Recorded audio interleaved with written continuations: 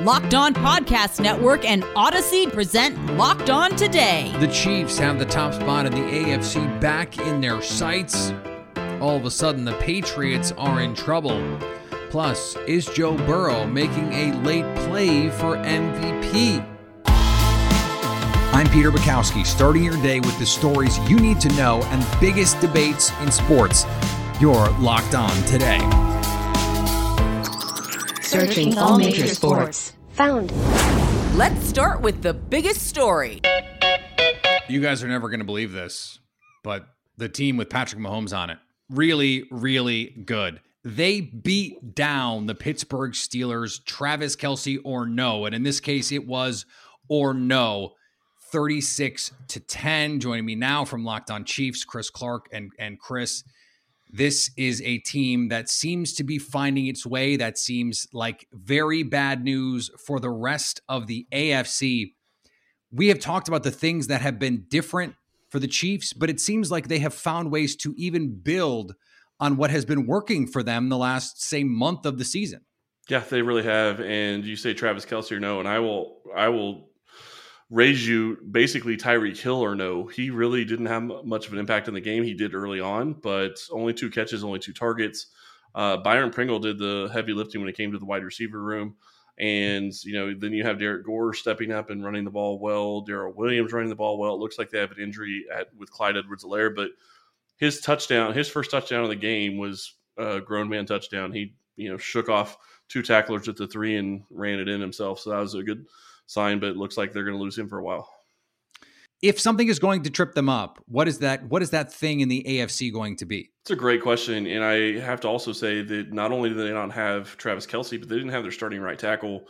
And you really didn't hear much from TJ Watt. I know he has, cracked ribs, but offensive line play was fantastic for Kansas City today. So the big question is, are you going to have a team that has the ability to match up with Travis Kelce, Tyreek Hill, and any of the other weapons that the Chiefs run out there? And that's going to be very difficult because you can only rush with 4.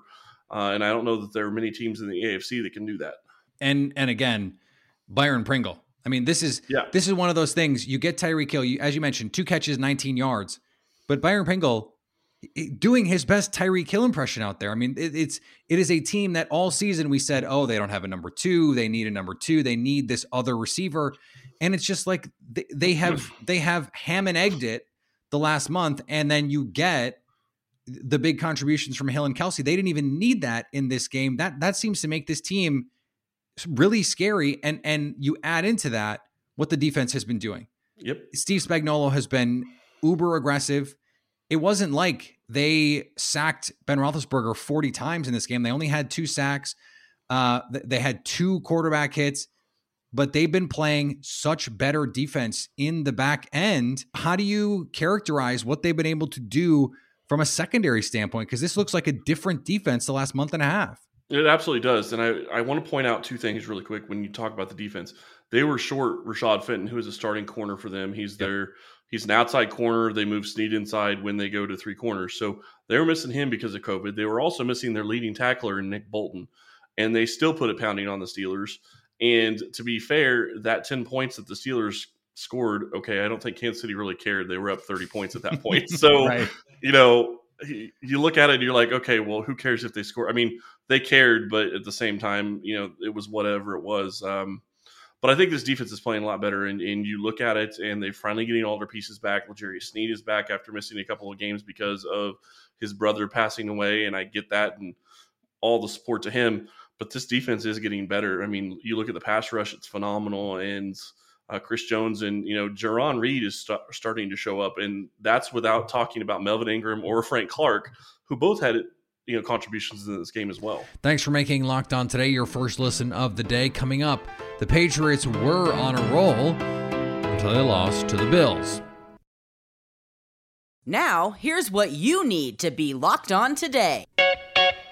After clinching the division before kickoff, the Cowboys coasted to an easy victory over Washington on Sunday night. All right, Washington football team fans, mercifully, it is over. A 56-14 beatdown by the Dallas Cowboys on Sunday Night Football in Arlington. just about ends any realistic hope of the Washington football team making the playoffs. Losers of 3 in a row, all 3 in the division, 2 in Dallas, and of course sandwiched in between a loss in Philadelphia on Tuesday night. They allow 497 yards of offense, 2 touchdowns to the Cowboys defense and special teams, 1 a blocked punt return for a touchdown, and 1 an interception for a touchdown, and plenty of regular offense by the Cowboys as well. And the highlight of the night, or the low light of the night, depending on your perspective, the fireworks on the Washington football bench between 2 longtime teammates, both at the University of Alabama and now with the Washington football team, Jonathan Allen and Daron Payne, where Allen was saying something on the bench. Clearly it irked Payne, who stood up, waved his finger basically in Allen's face, and may have made a motion indicating a gunshot. And then Jonathan Allen stood up and threw a punch. And that's basically what has transpired over the last 3.5 hours. Washington 6-9 on the year with 2 games left to go before, thankfully, the end of the season. Injuries did not derail the Buccaneers' ability to clinch the NFC South. The Tampa Bay Buccaneers clinched the NFC South and a spot in the playoffs thanks to standout performances by safety Jordan Whitehead, who was by far the player of the game, as well as key contributions from wide receiver Cyril Grayson and running backs Ronald Jones and Keyshawn Vaughn. Vaughn had a 55-yard touchdown run to get the scoring started for the Buccaneers as they put up nearly 400 yards against the number 2 defense in the National Football League.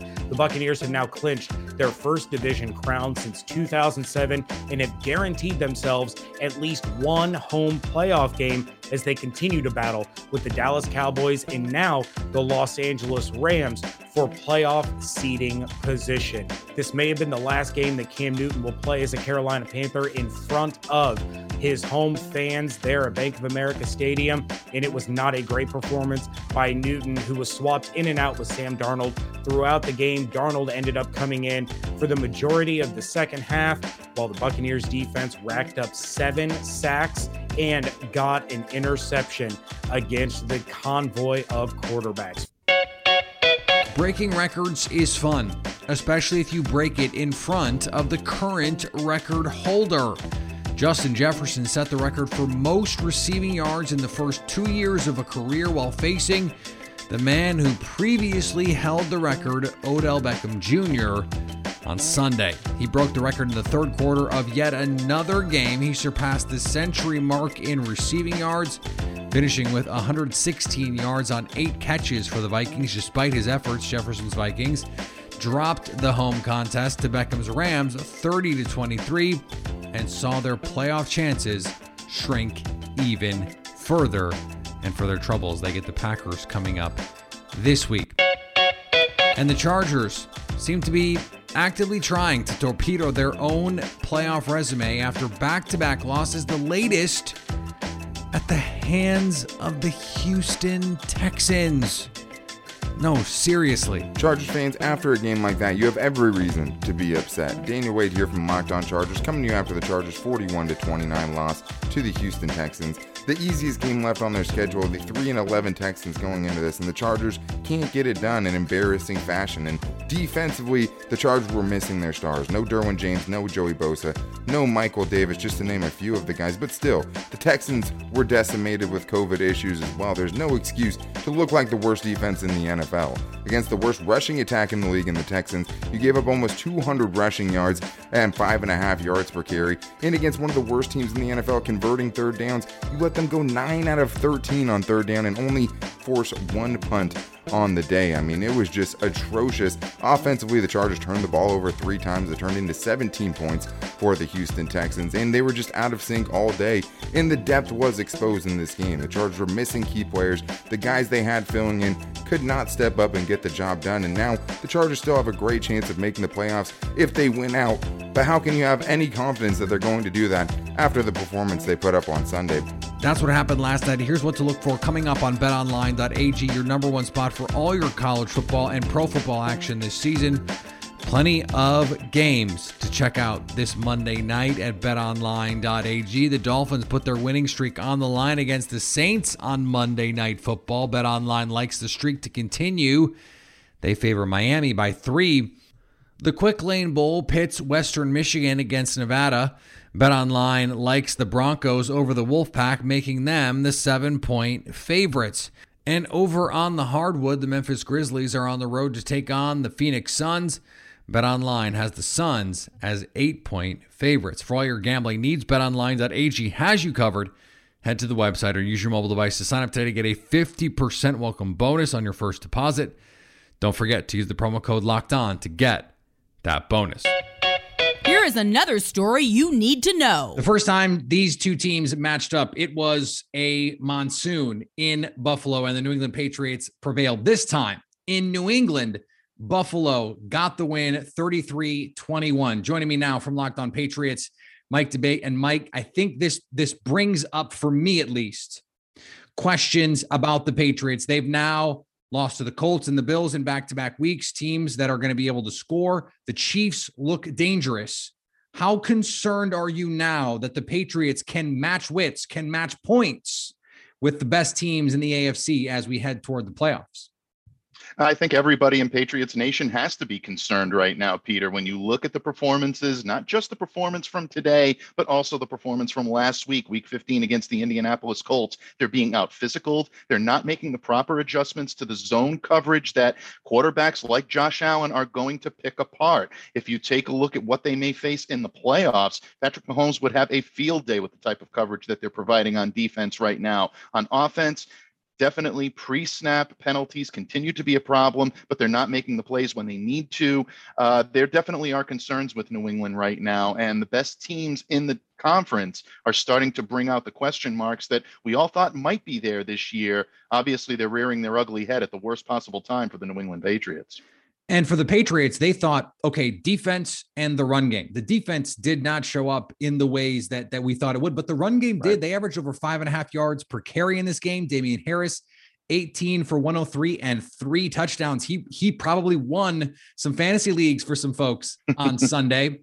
But the defense, this is not the New England Patriots defense that we are used to seeing. And I guess if you're a Patriots fan, you're going, well, I trust Bill Belichick in the playoffs, right? Well, I mean, a lot of people will continue to do that. I've seen too much of Bill Belichick not to trust him in the playoffs and to know that if there is a scheme and a way to devise an opportunity for them to get back to where they need to be, Bill Belichick is the guy to engineer that. But when you look at the personnel and you look at the play that they're putting out there right now, it does raise some concern. Teams have been able to take it to them by running the football effectively, utilizing the middle part of the field. That's been an Achilles heel for the Patriots last couple of games. The Indianapolis Colts have done a great job in attacking that area. Buffalo Bills did a great job of attacking that area this week as well. So Patriots definitely do have some question marks without question. Bill Belichick is going to need to devise a scheme quickly. They absolutely need these 2 games heading into the home stretch in order to improve where they need to be. Coming up, Joe Burrow set a Bengals franchise record for passing yards in a game. Is he a bigger play now for MVP? Today's episode is brought to you by our friends at Built Bar.